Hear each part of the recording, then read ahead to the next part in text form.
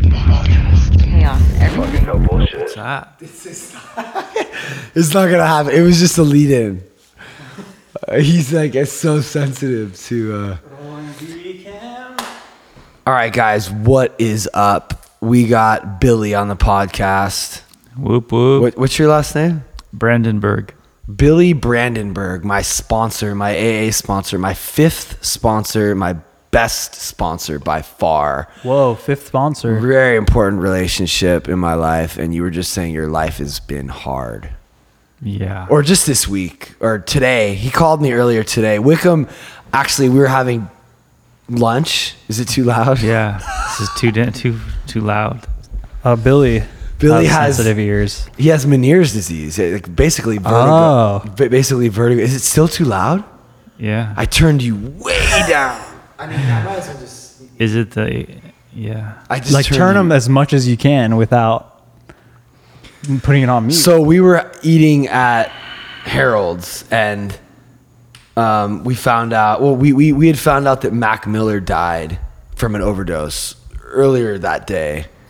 Actually, you told me about it. Yeah. When and Wickham said, "Oh, you want to do another podcast tonight? Because we did one last night." And I was like, "Sure." What? He's like, "Is there anyone that you know that's like in recovery that can speak on like disease?" And then you literally called me right after he said that, which you don't call me a whole lot. I'm usually calling Billy because I'm the sponsee and I'm the one that's usually complaining. And it just seemed like the appropriate thing to ask, like, because you were saying, because honest, I mean, he OD'd. It's he's dead because of this disease. I mean, whether you want to call it a disease or not, whatever, people get addicted to drugs and alcohol and they fucking die. So I asked you, you want to come on?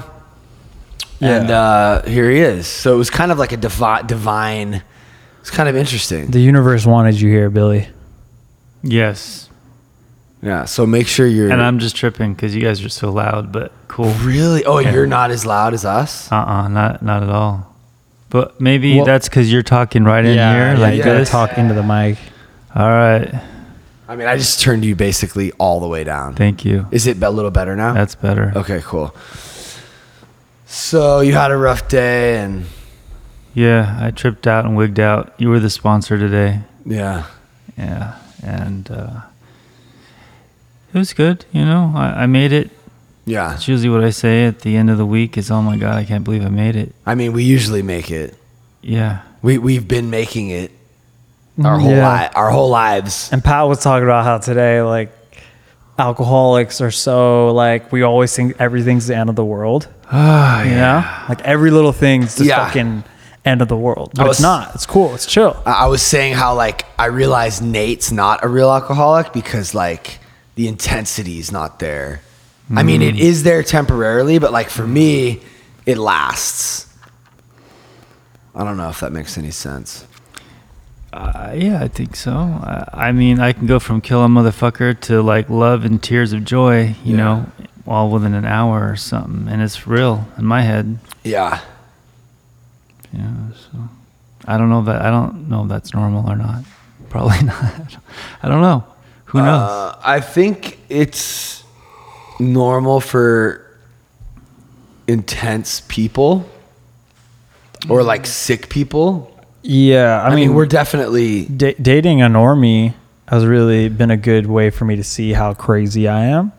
Because I remember like maybe like a year ago, I was like tripping and I was like planning to relapse.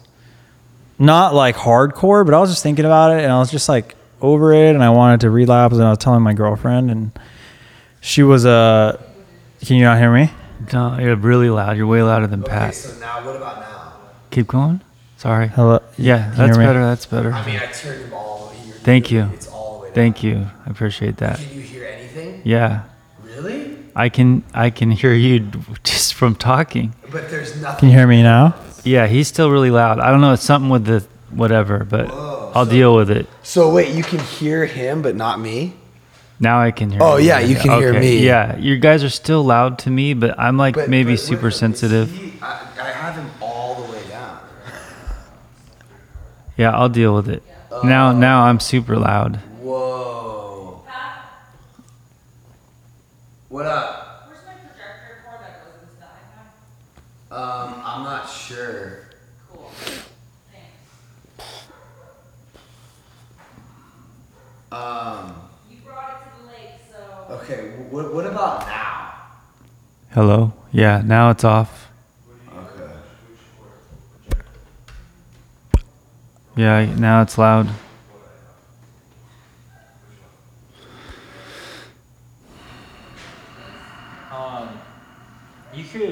He could not wear headphones. Yeah, I know, but you're like, yeah, you don't need to wear headphones. Okay. I mean, That'll solve the problem right there. Yeah.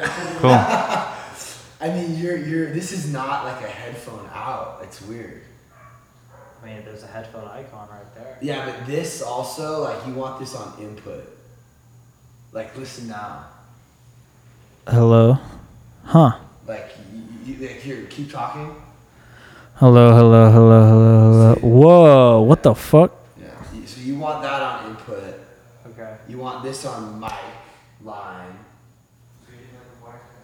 Mic line. I don't know what this is. I don't know if this is headphone 1 2 actually. Yeah. I don't know. So, I mean, yeah, that's what it should sound like. Yeah. This is like, so you could just cut that little section out. Yeah. And which one is he? He's 2? He's 2. What were you saying? Oh, I was talking about dating a normie. Oh yeah, continue. Yeah, and I was like, yeah, I think I want to start drinking again. And she was like she got very serious. And she was like, really didn't want me to, but I thought she'd be down because she was a normie and wouldn't understand.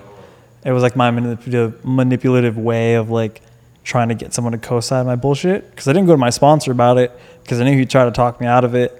And she was like, no, I don't want you to. And I was like, why? I could like drink with you and stuff. And she said, you're so emotionally unstable now. I couldn't even begin to imagine what you'd be like drinking and getting high. And I was like, fuck, wow. And that really highlighted how unstable I am as an alcoholic, even sober. You seem pretty like chill and cool to me, but I only see you once in a while. Yeah. Is he emotionally unstable?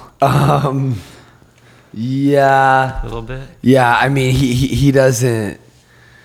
Yeah, I think so. I'm good at hiding it, Like a lot of people think I'm like perma-stoned, like I'm really like calm and like. Yeah, he's I've good. been told I'm like perma-stoned, but then like I have a lot of shit going on in my head that like most people can't tell. Yeah, he's super sensitive. I'll say like one little fucking thing, like, you forgot this, and like a week later he'll be like, I couldn't sleep because you said that.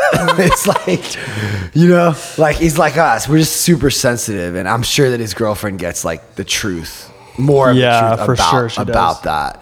Yeah. So, why don't you give us a quick little like? So Billy grew up in Topanga. I grew up in the valley mostly. And how much time do you have? And Topanga, off and on. 20 years. You're sober 20 years. Maybe 21. Yeah. And you're in a NWA video. I am 100 miles and running Wait, for like what? a blip. Wait, what? But yeah, that's not important. What's important is just a quick summary. I feel like I've been trying to focus more on like getting to the point, like in the podcast and like covering ground. Like, all right, let's hear it. What? Ask me a question because I don't really have much to say. Oh no, I just want to hear like a quick summary of your life. Oh fuck. I know that's kind of tricky, but like okay, so people get an idea. Okay. My parents were in the circus. My mom was a trapeze artist. By the time she got pregnant enough with me where she couldn't do that anymore, I came along, and my earliest memories are the campgrounds of Yosemite because my mom was a climber back in the late 60s. And we were just kind of, what would you call it? Like travelers or something. most of my childhood was like hiking and climbing, and so much so that I'd be out on a climb or something, and I remember this vividly. I don't know how old I was. I was young, maybe 7, and I accidentally sat on somebody's hand, and it was so soft and felt so good because I had been sitting on granite and dirt for so long. God, that is such a crazy memory. And and then I remember looking in the mirror, and we were all sucked up because we were living off of like rations and shit out climbing. It was like no joke. They were serious climbers. I mean, Yosemite, you know, those big faces and stuff. Yeah. And somehow I just, was a little kid and I got dragged along.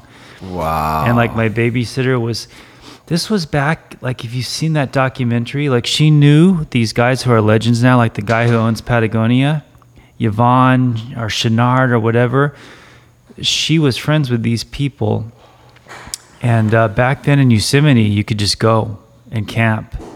And we spent a lot of time there. And my babysitter was this derelict dude, like this. Anyway, so kind of a crazy life. And my mom was, she liked to steal. And she liked to defraud the government and things like this. So she went to jail off and on, and I spent some time in foster care and here and there and homeless and, many near-death experiences before I was even 12 years old.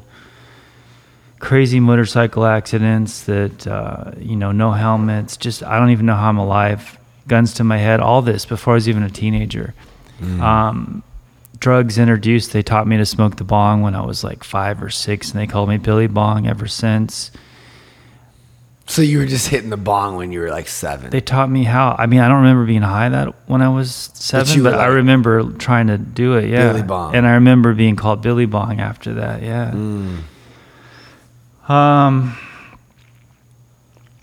Teenage years institutionalized in the system, ward of the court.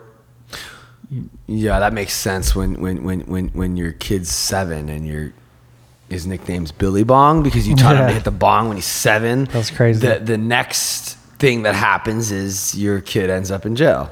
I mean, unless something miraculous occurs and they somehow learn the right thing when they're being taught the wrong thing. Well, Seems like not the best way to raise a kid. yeah. I don't know. I mean, my mom smoked weed with me too. My mom didn't really smoke weed though. It was my relatives.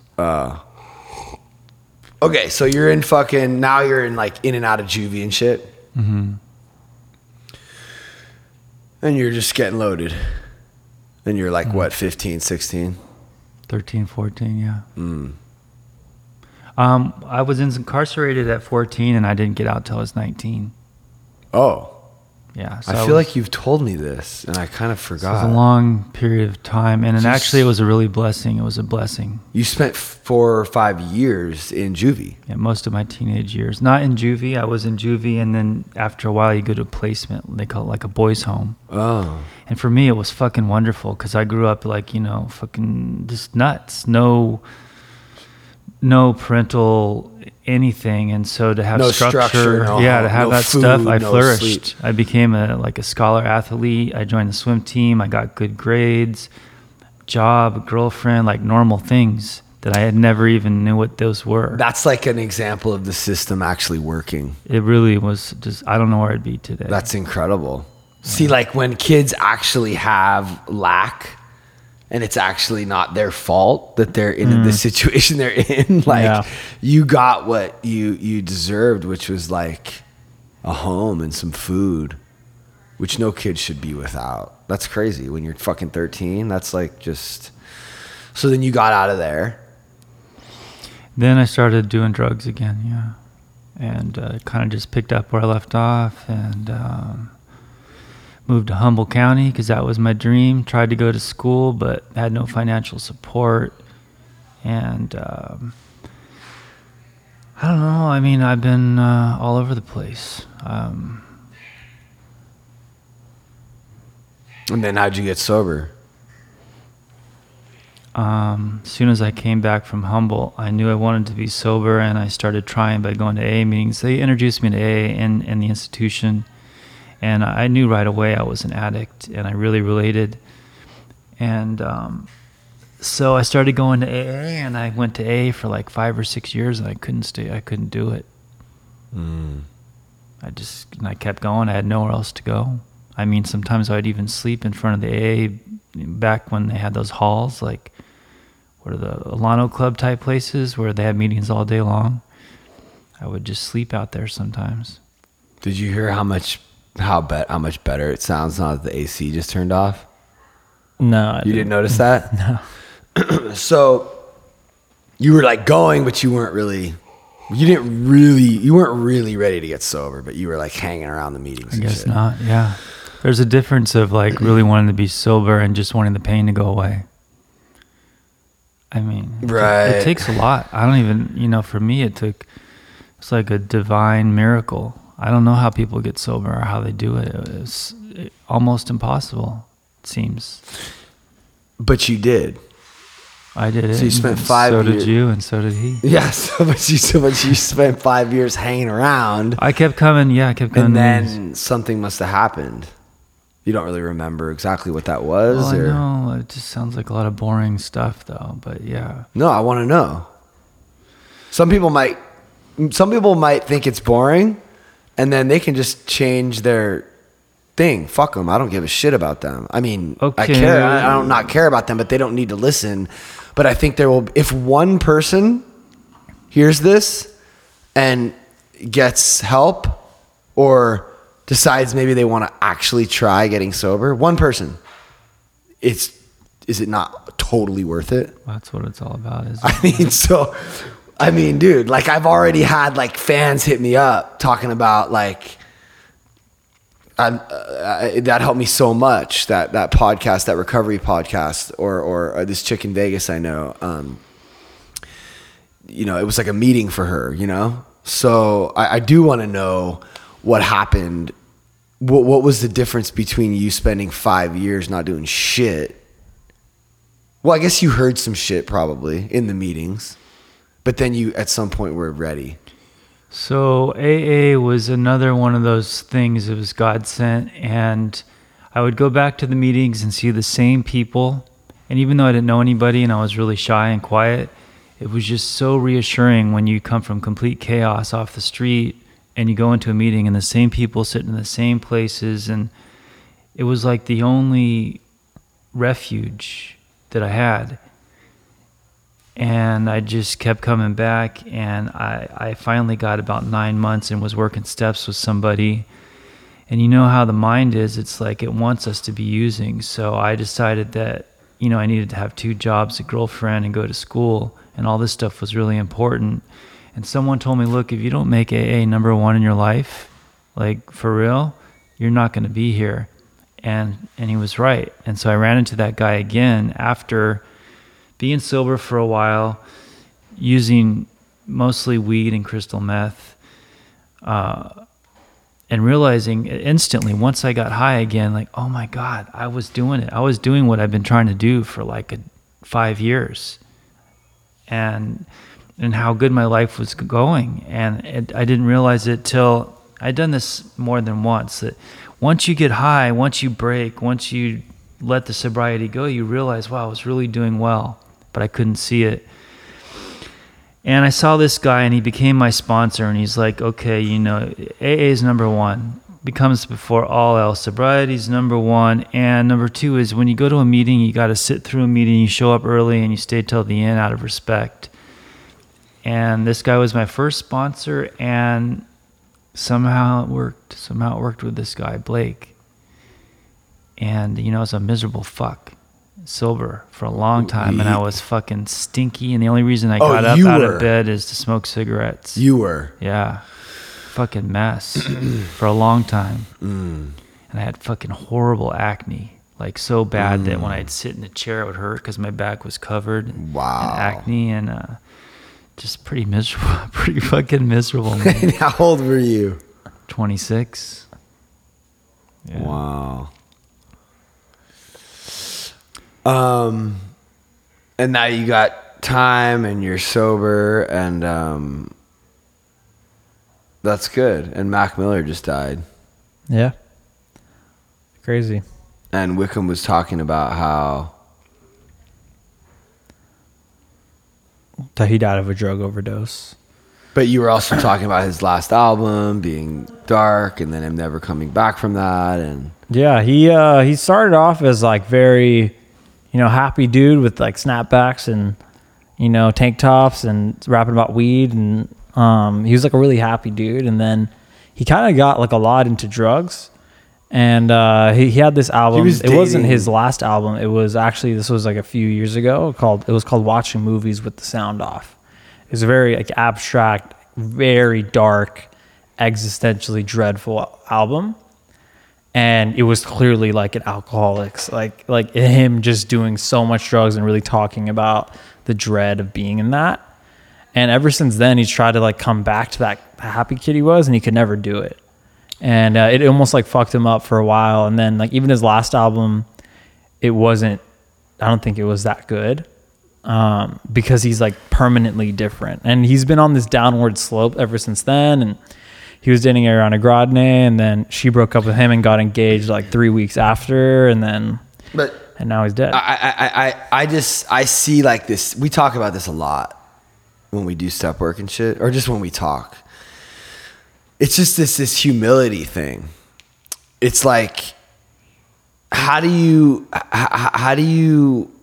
you date Ariana Grande, you're on top, you're hot, like you're like the most poppin' rapper. And then like you start becoming irrelevant, Yeah. which happens more so today than ever. And then you're like drinking and like, you're just unhappy because you don't have what you think you want, which is like this success thing. And I just feel like it seems like the theme for Chester, Robin Williams, Anthony Bourdain, the singer of Soundgarden, Chris Cornell, maybe not Lil Peep, but maybe, because like it's never enough. Yeah. So it's like He was pretty addicted. He was an addict. yeah, for and sure. then I don't know. I think of Mel Gibson for some reason because like, how do you? I just feel like people don't understand how you could have so much and still not be happy without drugs and alcohol. Yeah. I mean, I understand that. Do you get that? I think people get that. I think people know that money I doesn't mean, make my you happy. parents definitely don't get it. Really? What did they say? Why would he throw that all away? Well, I mean, like, not only I do don't they- think I've ever heard anyone say that. Like I don't think I think most people know that. I feel like you used to know that. So you here's an Oscar for best picture of the year. Mm-hmm. You're an alcoholic. If you drink, it's gonna be bad. Are you gonna go drink? I don't think people understand why you would go and do that. You know what I'm saying? Okay, yeah, I get what you're saying. Or like or kill yourself if you're fucking Chester, the big singer of one of the biggest rock bands in the world. Yeah. So like, what are your thoughts on that?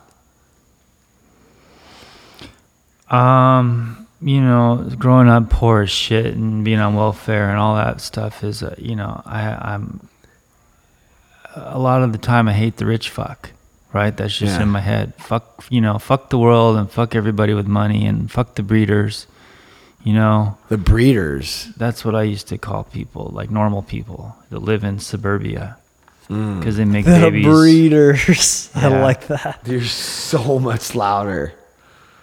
And so, Crazy. I vacillate from just seeing people as people to, fuck the motherfucker. Yeah. Well, the humility thing is everybody's a person. Everyone takes a shit, and everyone, if they have kids, their kids sass them. Like I was listening to the Paul McCartney and Maron podcast, and he's the most iconic guy. He's a Beatle, right? Yeah. But he's still, it's just a dude. Fucking dude that has kids that he has to deal with and shit. And all that fame and money doesn't make his kids like any easier to raise, although it will be easier because he has help. It could be if you hired a nanny Yeah, in some ways, but in some ways that could distance you from your kids. So I think everyone has to live life, and they're all fucking people, and they're all miserable fucks. And, you know, we need help. At least I do. You know, I need a lot of help. Well, Ringo's in the program. right. I've met someone who went to a meeting with, I think, like, when he speaks, My he's grand really funny sponsor about is it. his drum tech. Oh wow. Yeah, he's like Yeah. he says at meetings his grand sponsor's a good friend of mine too, and he's a guy that we go to meetings with who has a lot of sobriety. Who's He's like a good guy. Yeah, he's a great guy. He says at meeting, like, he'll be funny about it. He'll be like, "Yeah, I was in a band once." Like, he'll say shit. But wait, like that. why doesn't he come to primetime? That's interesting. I didn't realize. Ringo? Yeah. He's probably busy. I don't know. He's I don't doing- even know where he lives. Does Yeah, I don't live think out he here? lives around here. The meeting Right. that my friend saw him at was like far. I forgot where it was. Prime time is a meeting that me and Billy go to that actually, well, you had mentioned being miserable for a lot of your sobriety. And that was sort of the case for me too, but there's this other meeting that we found, which it kind of talks about how to be aware of like your mind, and it sort of defines alcoholism for what it really is, which is like an unsatisfiable, fault-finding, selfish, self-centered mind, which is, once I realized that's like how I am without like help, that's how I'm going to be when I wake up. Once I realize that, I'm like, oh, okay. Now that I'm aware of it, I can like start trying to change Well, it. you brought up humility, and so the thing is that I think even if you're a rock star, you got to have it if you want to have any peace and enjoy your life. Humility is essential. It's an essential ingredient of having a peaceful, productive life, I mean, no matter who you are. Yeah. pretty simple. I like how you say that. But it's hard. It's hard to have it a lot of the time, you know. Yeah. Like it's definitely a practice. How do you do it?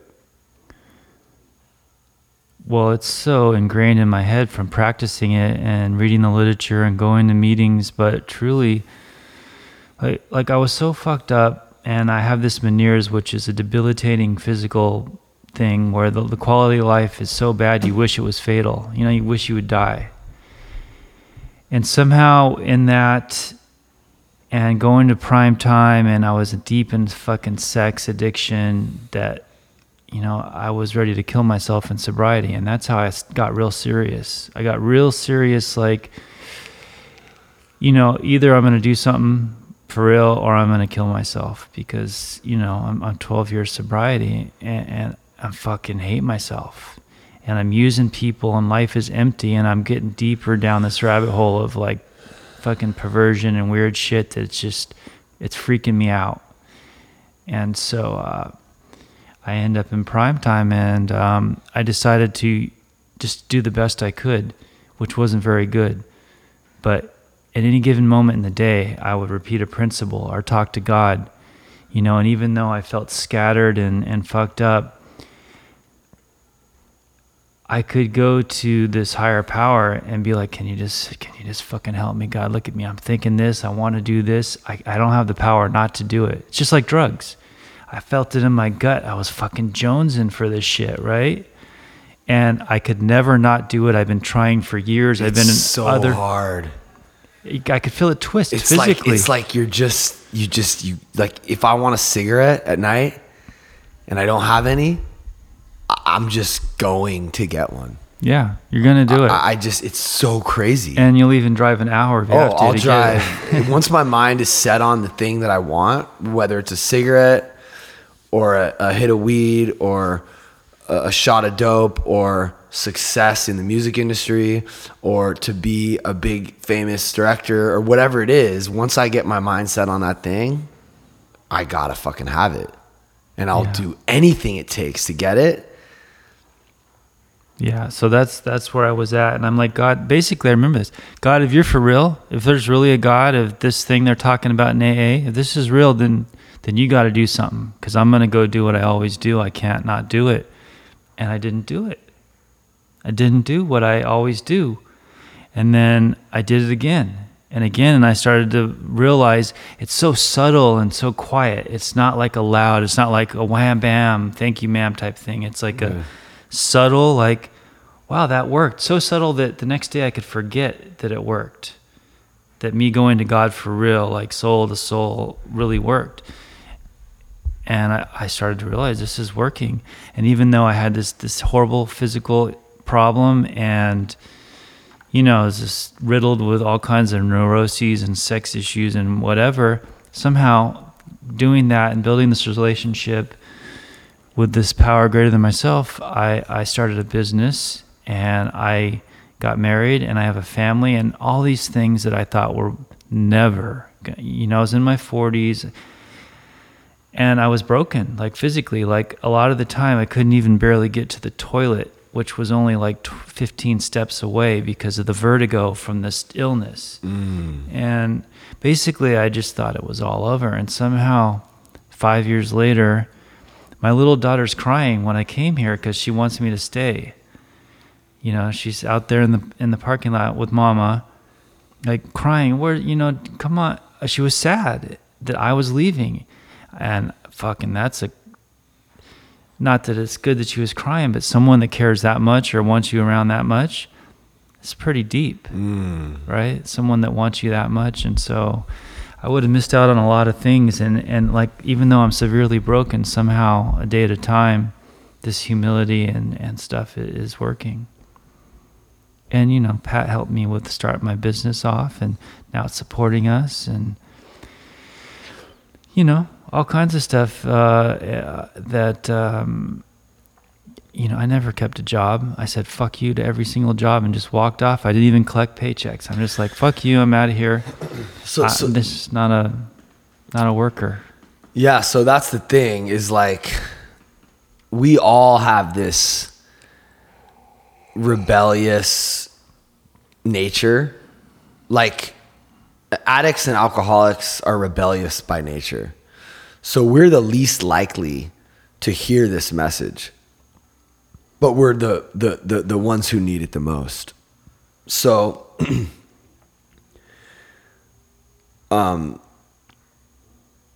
we rebel against the idea of anything we hear, especially God. So like this God thing is weird. Like even just saying the word, like people that know me, like I'm not that dude.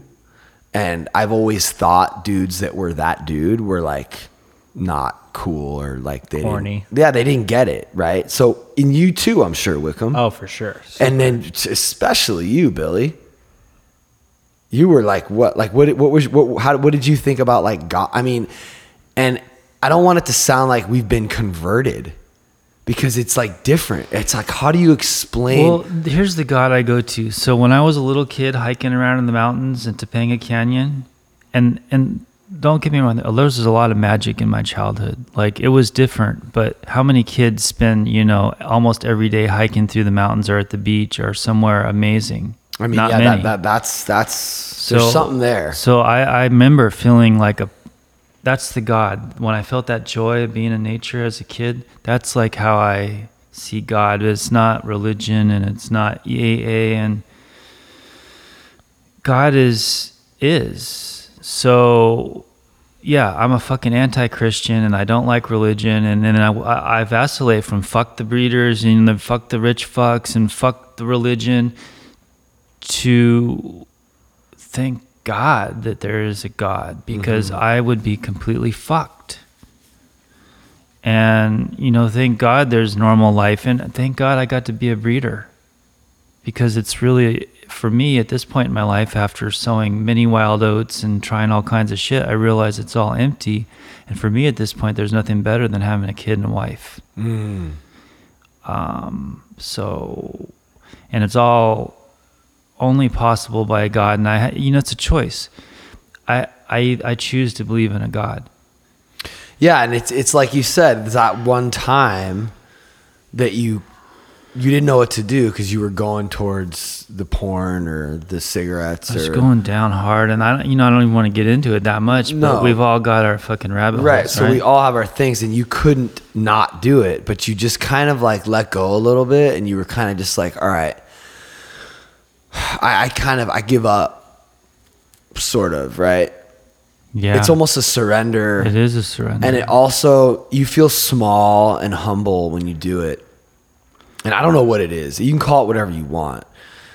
But that ability to like let go and surrender and just not do the thing that you always do, you assimilated that to a higher power or a God.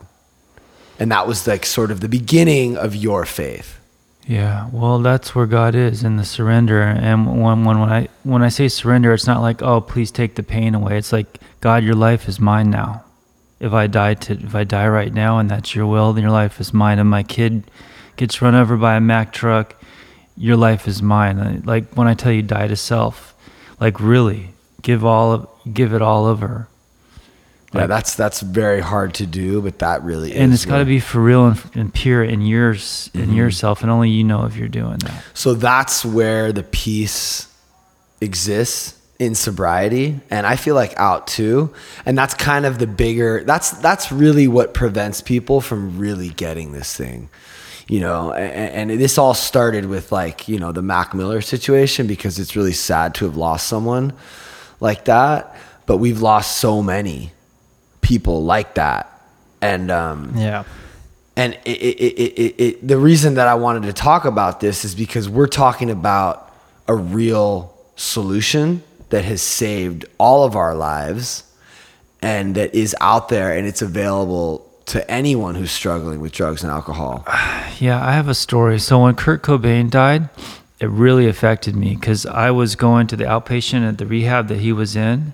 Whoa. And the guy from the Butthole Surfers was there, and somehow I had a connection from the coffee shop I was working at, and the lady would take me there. I didn't know who anybody was, because I'm not aware of celebrities that much. I just don't know who the fuck they are. I mean, Kurt Cobain, I knew his music, and Gibby Haynes, I didn't even know who he was till I told a friend, and he's, oh, that's a, you know. The and, Butthole Surfers are incredible. They've influenced so many people, and they're so And I just dumb. thought he was an interesting dude, because the way he talked. And, I mean, and he had just- no shoelaces in his shoes, and he mean, just was like an interesting guy. yeah. Like, and so Kurt Cobain was in there, but I don't mind the sun sometimes, as easy as it shows. I can smell you on my lips and taste you in my nose. Who would name their band the Butthole Surfers? That was the first thought I had. It's Wait, really, what did he say? The dude is fucking crazy, but like super influential. Continue. So Kurt Cobain jumped the wall. He didn't go to the meetings. He was in like the detox or separated. But he was there at the rehab. He jumped the wall, and he was dead like 1 or 2 days later. The rehab you were at. I was going to as an outpatient. I was going to the meetings. You know how they have meetings in those places? So did you see him? No. But you knew he was there.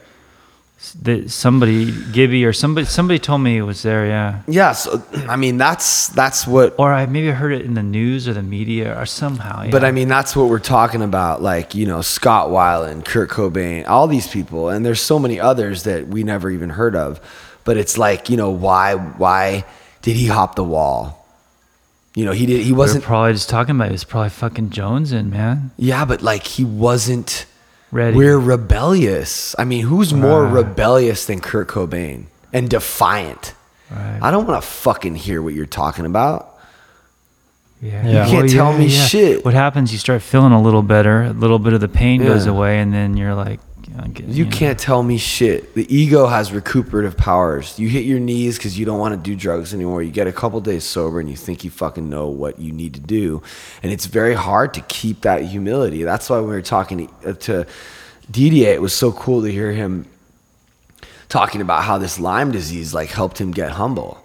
Oh yeah, I like that one. That's that one. Yeah, because you I can have- relate to that. Yeah, like he has. Like I've never met anyone that has more humility than Billy, and it's sort of what I look up to that in him. And just talking to you on the phone sometimes, like I get a little bit of that, and I remember like what life's all about and what the key to happiness is, or peace really.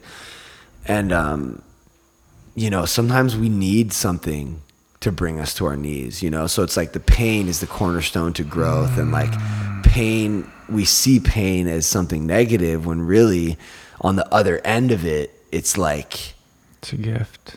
it's a gift. I don't often look at it that way, but sometimes I even look at the veneers that way. Like, there's no way I would be as surrendered or to the depths of, I guess, humility without that. But I want to believe it's possible to have that without experiencing a life-threatening illness or disease. And I want to believe that someone like Kurt could have just opened up, or someone like Mac Miller or whoever, or even Anthony Bourdain. I mean, these are people that, like, they just really weren't able to hear the message. They weren't really able to, I mean, I don't really know. I don't want to, like, Yeah, we don't know. I don't really know. But I definitely know for me, there was like a breaking point where it was like, okay, my will or like not my will. Like, my will is like, okay, like, I'm going to get sober, but I'm going to do this way, and I'm going to do that way, and I'm not going to really do the steps, or I'm going to, you know what I'm saying? I'm thinking about the way I want it to look. Yeah. And that's my will. So that doesn't work for me. What works for me is completely letting go and calling and taking direction from someone else, and just kind of being open to a scenario that I wouldn't otherwise be open to. Going to a new meeting, trying to talk to someone that I wouldn't normally talk to, actually listening. When I'm in humility, I actually can listen to someone else. I'm not so obsessed with what I have to say. Yeah, and you can actually enjoy listening to someone else, which is kind of new and exciting. And like really care. Yeah. Like have a real true interest. Yeah, like how fucking sick and tired am I of thinking about me? I mean, if you're listening right now, how much do you think about you? All the time. All the fucking time. Like always. Constantly. And the key is to there's a guy at my home group who has this share. He shares once in a while about being of service. And he like got shot on accident at one of our retreats. His sponsee was cleaning a gun on the floor below him and like shot up, and it shot him. And he was like hospitalized and all that. And he was like in the hospital or whatever. And he was fine. He's fine now. But he had this one sponsee call him and be like, he's like, how are you doing? And then the guy was like, yeah, I'm in the hospital. I got shot. And the guy's like, oh, wow. You wouldn't believe what she said this morning. Right. And then he just goes into himself. And then he's just like, oh, fuck. And then he like talks to him about that problem. And then he realized, he's like, oh, shit. Right now, I'm not thinking about myself. Right. And then he took it even a level further. And then he had a sponsee who called him about his sponsee.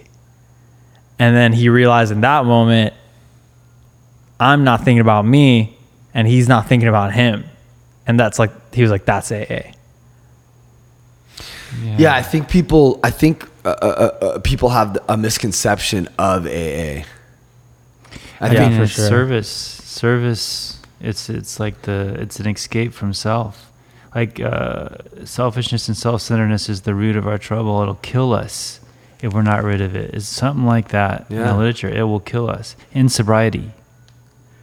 Yeah, so all AA is an avenue or outlet to getting to some of these places, like just going to a meeting and listening to someone else share, right? Well, that's a start, yeah. And some people think that having a sponsor is like, oh, I'm getting helped by this guy. But really what you're doing is you're allowing Yeah, a to sponsor escape help to listen to you. You're a newcomer. Now you're helping your sponsor by talking to them about your problems, because a sponsor who has more time than you most times needs to get out of themselves, and they need to listen to someone else. And if they've experienced true humility, they can do that. Wickham was telling me about how his sponsor doesn't usually call him and ask for advice. And I was saying that's one of the things I love so much about you, Billy. Billy called me, his sponsee, to get some advice, to talk to another alcoholic today, because you have enough humility to admit that you're fucked up. You're not perfect. Well, I don't have a sponsor either because he disappeared. But yeah. Yeah, but it's. I mean, we both have like a good amount of time. Yeah. But, No. Sometimes the roles switch for sure. I appreciate that. Well, yeah, me too. And it's an example of your humility and your willingness to look flawed or bad. And some people might consider that a weakness, but I see it as a strength to be able to just kind of let your guard down and be like, yo, I'm having a bad day. Yeah. Well, there's a lot of things in AA to learn. Like, it's always best to be honest. Even if you're going to get a ration of shit for telling the truth, it just works out in the end. I mean, for me anyway. Yeah, like Just the truth and not like the real truth. Like, let's hear what's really going on. You shine a light on that. Are you starting over? Yeah. Yeah, shine a light on the truth. Like when I did ayahuasca in sobriety, and it was a big question of whether to share about it at our meeting, because like our meeting is pretty gnarly. And we kind of decided that I wasn't going to share about it. But then I just did. And they asked me to fucking speak the next week. Isn't that crazy? So what did they say about Nothing. that? Huh. Nothing. No one has said anything to me. And I built this whole thing up. That's another thing is we create. We just went on this trip to Lake Mead, and it was so incredible. I really want you guys to try to come one time. We're going to make an annual trip out of it. I mean, bring summer, whatever. This is going to be an ongoing thing that we're going to do every year. It was one of the most incredible experiences I've ever been through. I've ever experienced in my life, because the last night we had this, like, we were all out on the back of the boat, and my friend Jason asked me, he said, Pat, what do you like about Steve, my partner in Hypercrush, Donnie? Right in front of everyone. Like, what do you love about Steve? Let's just imagine that. Was he there too? Oh, he was right there. Oh. And I'm like, okay. Huh. That's interesting. Yeah, And like, then what happened? I just said, like, you're super smart, you're really like cool, like you're open, you're loving, and like you're talented, and you've just always been like the cool guy, you know. I just got honest about all the things I love about Steve, which there's so many cool things about him. And then it moved like to me. Oh, and then everyone went around and said things they like about Steve. And then it moved to me and everyone who was there, 15 people that I grew up with, but some people that I had just met, like, well, Jack I've known for like a week or two, but like we've now been on this trip together for like 3 or 4 days. So some of the people that didn't know the other people before the trip have gotten to know the people, not like on a deep level, but enough to be able to like give them some affirmation, and like, and it just turned into this incredible thing where like everyone was, you know, expressing the things that they thought about other people, positive affirmations and strengths. Like Tim was with Ange for a long time, and Tim says to Ange, like, you taught me how to love a woman. And everyone started crying.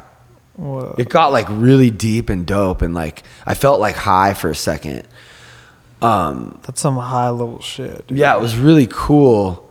What were we talking about right before this that made me want to say this? Wait, keep going though. Let's hear more about that. I mean, this is why. Because right before we were talking about this, I was thinking about how we create shit that's not real. Like, you know, I created this idea that they were going to freak out about the ayahuasca thing. Oh my God, I had this whole scenario in my head about what they were going to think. And then even like right after I shared it, I was like, oh my God, I look like such an idiot. They're going to think they're going to think but all these things going through my mind. And so the reason that I thought about the affirmation circle is because Steve started doing one on Jason, our friend Jason Evigan, who's like sold 20 million records. He wrote the new Maroon 5 single. He did the new Selena Gomez single. I was in his first band. He's like a cool kid that we all went to middle school together. And Jason was saying how Steve was like this cool kid that came from the Valley who would show up late to school and smoke cigarettes on campus. He had a mohawk. He wore Sex Pistols shirts. This is Donnie from Hypercrush. And we all thought he was super cool. But he thought that he was less than. And like he came from a dysfunctional family. and he always thought that we pitied him. Whoa. When the reality was that when Steve Yeah. came to hang out, it was like, dude, this is like the dopest kid. We want to hang out with him, right? Wait, Steve or Jason? Steve. Oh, Steve. Okay. But Steve the whole time thought like that we were just pitying him. Whoa. Because he came from this super fucked up dysfunctional family, and like, I mean, his dad was like literally moving from house to house. I always felt that way too. Right, but you're like cool. It's just weird how and then Steve was telling, well, so then Steve started talking about Jason and how Steve thought Jason was the cool kid. And Steve would go over to Jason's house and his family was super loving and they were like open and honest, and like Steve always felt privileged to he was telling Jason like, I always like loved hanging out with you, and to be honest with you, we all felt so lucky to have Jason on this trip. And he started crying. Who did? Jason. Because he felt privileged to be on the trip. Because we're still the cool guys.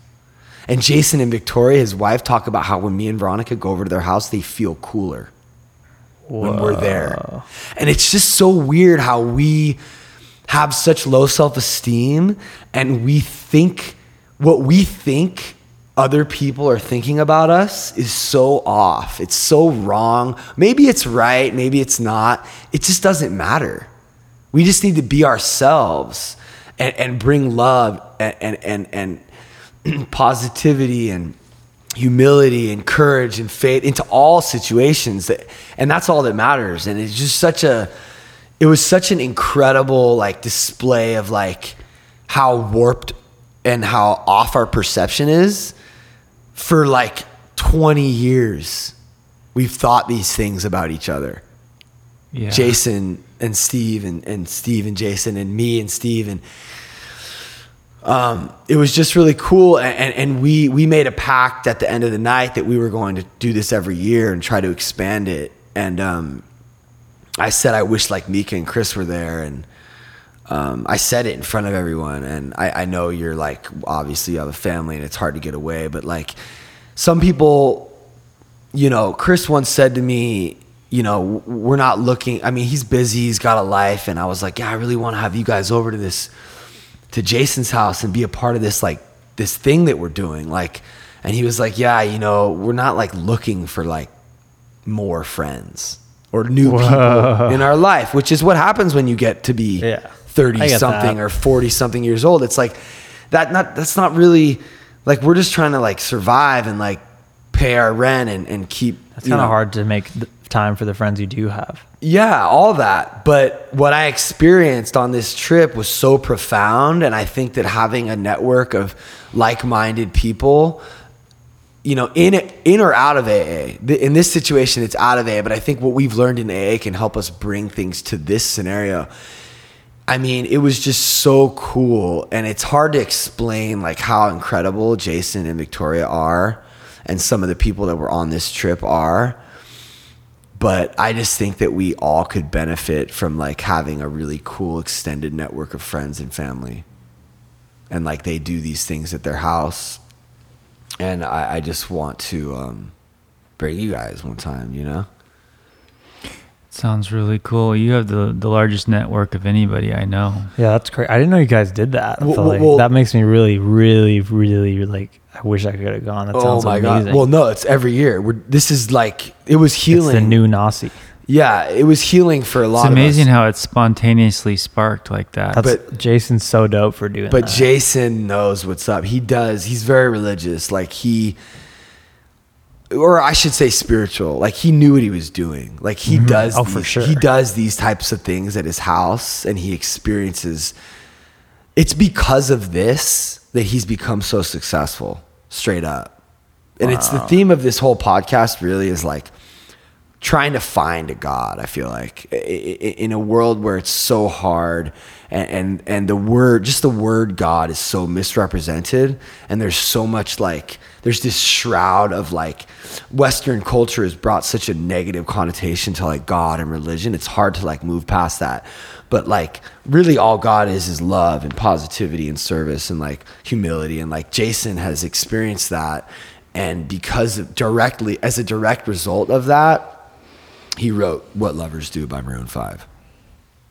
And he's just crushing it. I mean, because it's like, it's not that we're looking for monetary gain, but it just put him in a place where he could attract more positivity. But one of the things that they were talking about was how Jason is sort of a hub, and he has that network, and I'm also a hub, and I have my network, and we go to his house, and he came on this trip, and like I want to try to bring them together, and he says that he values having me over there because like the sobriety AA thing is like an important part of like, he feels like that adds a lot of value to like he calls it chumba.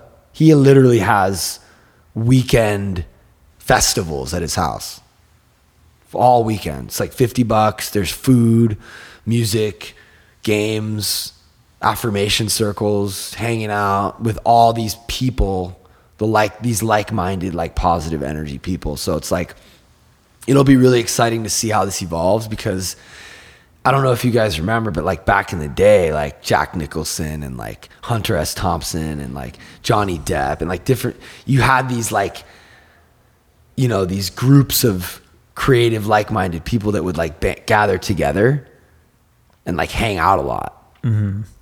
You know, like Jack Kerouac, like there would be like at somebody's house at any given time. We were talking about Steven Spielberg, Michael Scorsese, George Lucas. Yeah, like at any De given Palma. time, you'd have all these people hanging out together, and like some super successful, some not, all of them are successful. No, but like that doesn't necessarily mean that the cool, like that the guy that's just like a regular, like my brother, he's just an electrician, or like Billy, like he's a plant guy and he's content with what he does. Like we don't necessarily need to have. I'm content, I was just there's thinking more I about want to do. No, I was just Yeah, and we can do that. yeah. And we should do that. Yeah, well, you have an amazing network, and it's really interesting. So Astrid's very passionate about AA. I mean, that's why she speaks all over the world, and she's kind of like a semi-celebrity in AA or something. She told me that she thinks that AA is maybe, or no, that someone else said that AA might be one, the most, let me think, what are the words?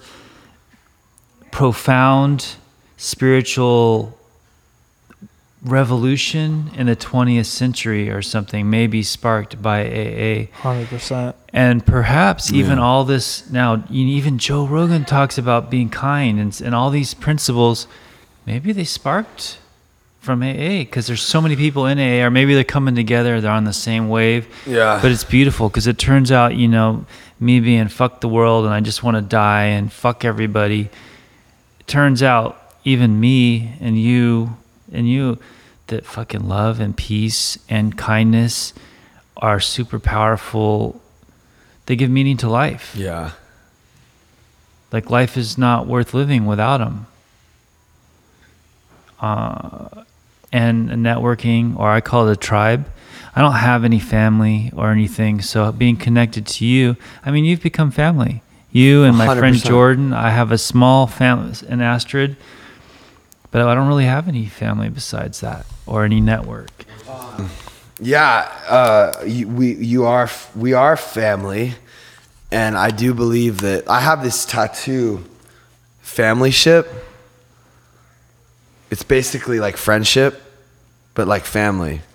And I don't know, I've started businesses and bands with my friends, and I mean, we become family. I mean, Tim it's a strength and a flaw of mine, I think. I don't really want to see it as a flaw, because I believe with enough communication and honesty and humility, you can have joint ventures with friends, and you can be fair. And if all the attitudes are right, like we will all flourish. I'd like to believe that too. Yeah. So I mean, I think I also would agree that AA is like, it's like profound, you know, like it's just weird because it's alcohol, alcoholics. The word alcohol has, it's for me, it's transcended. It's more about a way of life. It's a spiritual way of life. It's key. It's like, it's a formula to live your life by. It's, what do they say? It's principles to live your life by. It's a design for living. So it's too bad that it's called Alcoholics Anonymous. Yeah, that fucked me up for a long time. So I went to MA, NA. I went to all the A's except AA because I honestly am not a big drinker. Neither am I. Yeah, and so I felt like an imposter in AA for a long time, and until I decided that, well, if I do drugs, I'm going to drink, and if I drink, I'm going to do drugs. And then I decided, so that makes me an alcoholic, and now I realize that it's a mind function. Alcoholism is just a title. It's what it's called. That mental illness is called alcoholism. It's a little bit weird and tricky, yeah. Yeah, I don't know. I feel like it's sort of like one of the first things that I would want to translate to someone who's new. Because the other programs just didn't do it. It's like the meat and potatoes. It's the original, and I couldn't find my way in with all the junkies. Can you close Veronica's door and tell her that her hairdryer is really loud? MA is a little bit washed down and whatever. AA is the shit. It worked. That's where I stuck. I don't know. I guess everyone has their. I'm sure there's people in NA that really love NA and all that. And I like them all actually, but how do you explain to someone like it's this new religion, but why alcohol? Why alcoholics? Because that's like sort of how it started. That's what we have in common. I don't understand the question. New religion. Well, you're saying that it's profound, like the effect that it's had on like our culture. Oh. So it's almost too bad that it's being pigeonholed into like. Oh yeah, Astrid goes on further to say they're going to look back and this is the beginning of it. This is the infancy. They're going to look back at us and we're going to be like historical figures in AA, and that she has this big grand concept that I had never even considered. Sorry to interrupt, but who's going to be historical figures in AA? Us. We're us? We're the founders. We're like In 100 years from now. We're this very young still, and we're talking about how AA is more than just a way to get sober. It's a design for living. Really, yeah. That everyone can benefit from. And Russell Brand is starting to like open up some doors and starting to explain the principles and how it can be effective for normal people. And Astrid, and I mean, not that we're not. Well, fucking, it's pulled us out of the fucking gutter, dude. Like, broken out of the gutter. You know, Astrid was a prostitute and all that stuff. And now we're like living good lives. Yeah, but that's the thing. I feel like that's where we have commonality. Whereas someone who's not in the gutter, but just not happy, can also gain it's the same from principle, it. Yeah. And that's where I feel like we need to try to figure out a way to express these ideas and principles to people who have either accepted a lower bottom or aren't in dire straits. The only thing I wonder is because the entry requirement is profound desperation. And I don't know if a desire to stop drinking or using. And a desire to stop drinking and using. But what if your desire is to just be content or peaceful? I don't know if you'll go to the lengths of giving up everything you think you know for something else, falling backwards into the abyss, surrendering completely. I don't know if you'll do that. But I mean, people do it with like religion all the time. Do they? I don't know. My friend Jason did. He was experiencing, this guy who we're talking about, he was in a dark place, but it wasn't because of drugs and alcohol. I mean, they may have played like a small part, but he's never admitted to being an alcoholic or a drug addict. And he's still like, you know, will experiment with stuff. And it's like really what it is an avenue to finding like something other than yourself, some kind of other power. I mean, that's at the end of the day what we're trying to do in the program, in AA. which is why it's so hard, because that's like the one thing that's like the hardest. After you do all the steps and you're sober for a while and your life is better, if you haven't found that thing, that higher power thing, it's going to be really hard. It's not going to work the same way. I don't think so. I have heard of people who don't have, what do they call them? What are Agnostics? people? No, not agnostic. That don't believe at all in God. Atheist? Yeah, atheist in AA, but then they get up here and share, and they believe in a God. It's just not some religious God. Yeah. So I don't know what I don't know how people do that. Like I've actually heard people who say they're atheists in AA, and they're like they actually just don't have a God at all. But they do, and it's crazy. I don't understand. But then maybe AA is their God. Something is their God. They do. It's just not. They're just not calling it God. It's their ability to like be positive and humble and intuitively they have enough discipline to let go. Maybe they have God and they don't even know it. Right. They're just not calling it that. Right. They want to be unique or different. Like I remember when I stood up in the beginning, and I was at Liberty House, they were like, "You don't need to stop saying you're an addict. Just stop trying to be different. Just say you're an alcoholic." Oh, right. Yeah. Even though I didn't have an issue with alcohol, I would stand up and identify. That's why we would say addict, because I felt like I wasn't a big drinker. It's hard to say I'm an alcoholic when I didn't drink that much. But to understand alcoholism is to understand that it's a disease that centers in my mind. Yeah. And it's a flawed mind that has been warped through years of using and not experiencing emotional pain or not growing emotionally, but compounded with the fact that I was maybe also born with this or had it before I started using. And there's still a lot that's unclear. Except for that we know that our minds are broken, and we've accepted that. Yeah. It's more will be revealed, I think, as time goes on. And it's just interesting to have just been listening to the Elon Musk podcast with Joe Rogan and how they're talking about like integrating humans with AI and how we're basically already cyborgs right now. With the phones? With the phone. And it's just going to be really cool to see how the human race evolves. Yeah, if we make it. Yeah. I mean, I think... What do you mean if we make it? I don't know. I mean, there's a threat of a pandemic, there's threat of pollution, there's threat of global warming, and all these scary things. And I try not to dwell on scary things because it just makes me feel bad. And maybe it's all fine and good, but maybe not.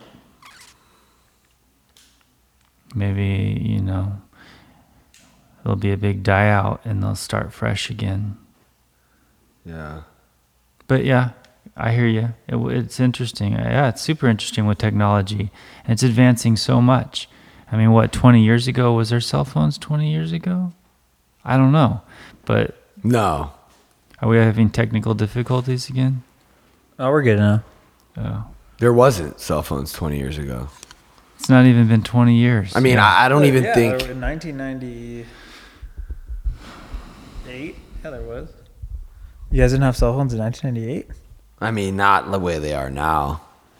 Oh, you didn't have smartphones. It was just a way of like... Oh, yeah. They were cell phones, but they were not... they weren't smartphones. Okay, yeah. It was just for calling and texting. Yeah. It was literally not what it is now. Just to talk to someone else. Now it's an all-consuming device. I do all my banking and everything right on my phone. Order food on there. I don't... It's kind of like... It's kind of like what we were talking about last night. It's like... Yeah, there's all these potential negative things that could happen. It's just not, it's never going to be productive to even like entertain any of that.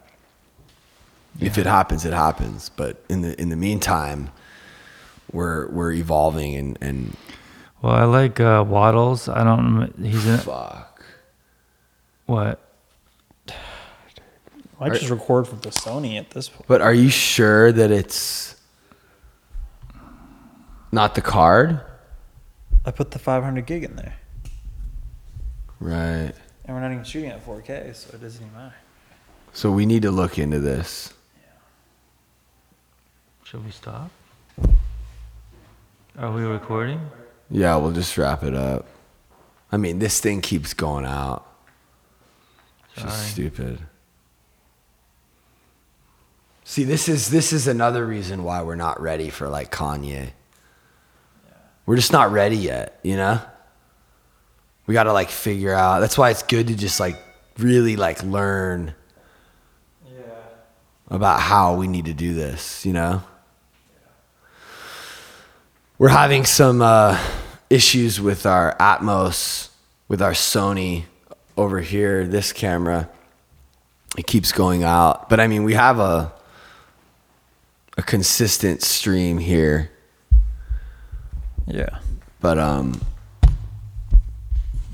yeah, I think that definitely shed a lot of light on what it means to get sober and be sober and how to have humility and what that does. I mean, I personally really, even though it was kind of more mellow, I think it was really good, a really good conversation. I like your story on the boat. Yeah, me too. Dude, it was crazy.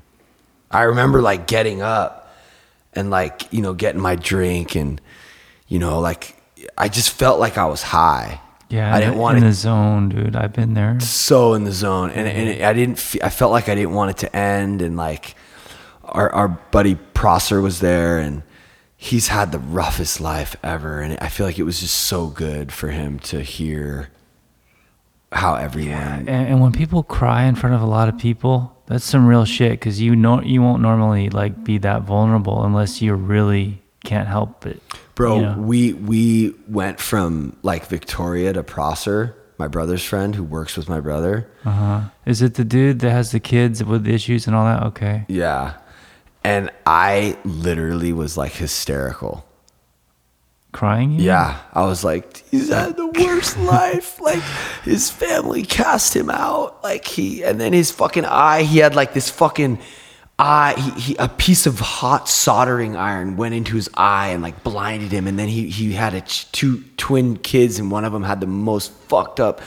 He has charge, which is like he has no cleft, he has no roof palate, and he had a cleft lip, and he's just he's struggled with alcoholism and addiction his whole life, and he's just had such a hard life. And he's such a dope guy, and he's been wanting to get sober, and he's tried so many times. And me and him had this long conversation like after that affirmation circle about how he wants to get sober, and it was just such a powerful. He's not. No, he's not. He was like drunk during the circle and like kind of being a little bit annoying actually. And my brother was like blacked out on the other boat. Like it was gnarly, but like a seed was planted, you know? And if we can save a life the way our lives were saved, so that's it. That's what it's all about. All right, cool. So yeah, thanks for coming and hanging out.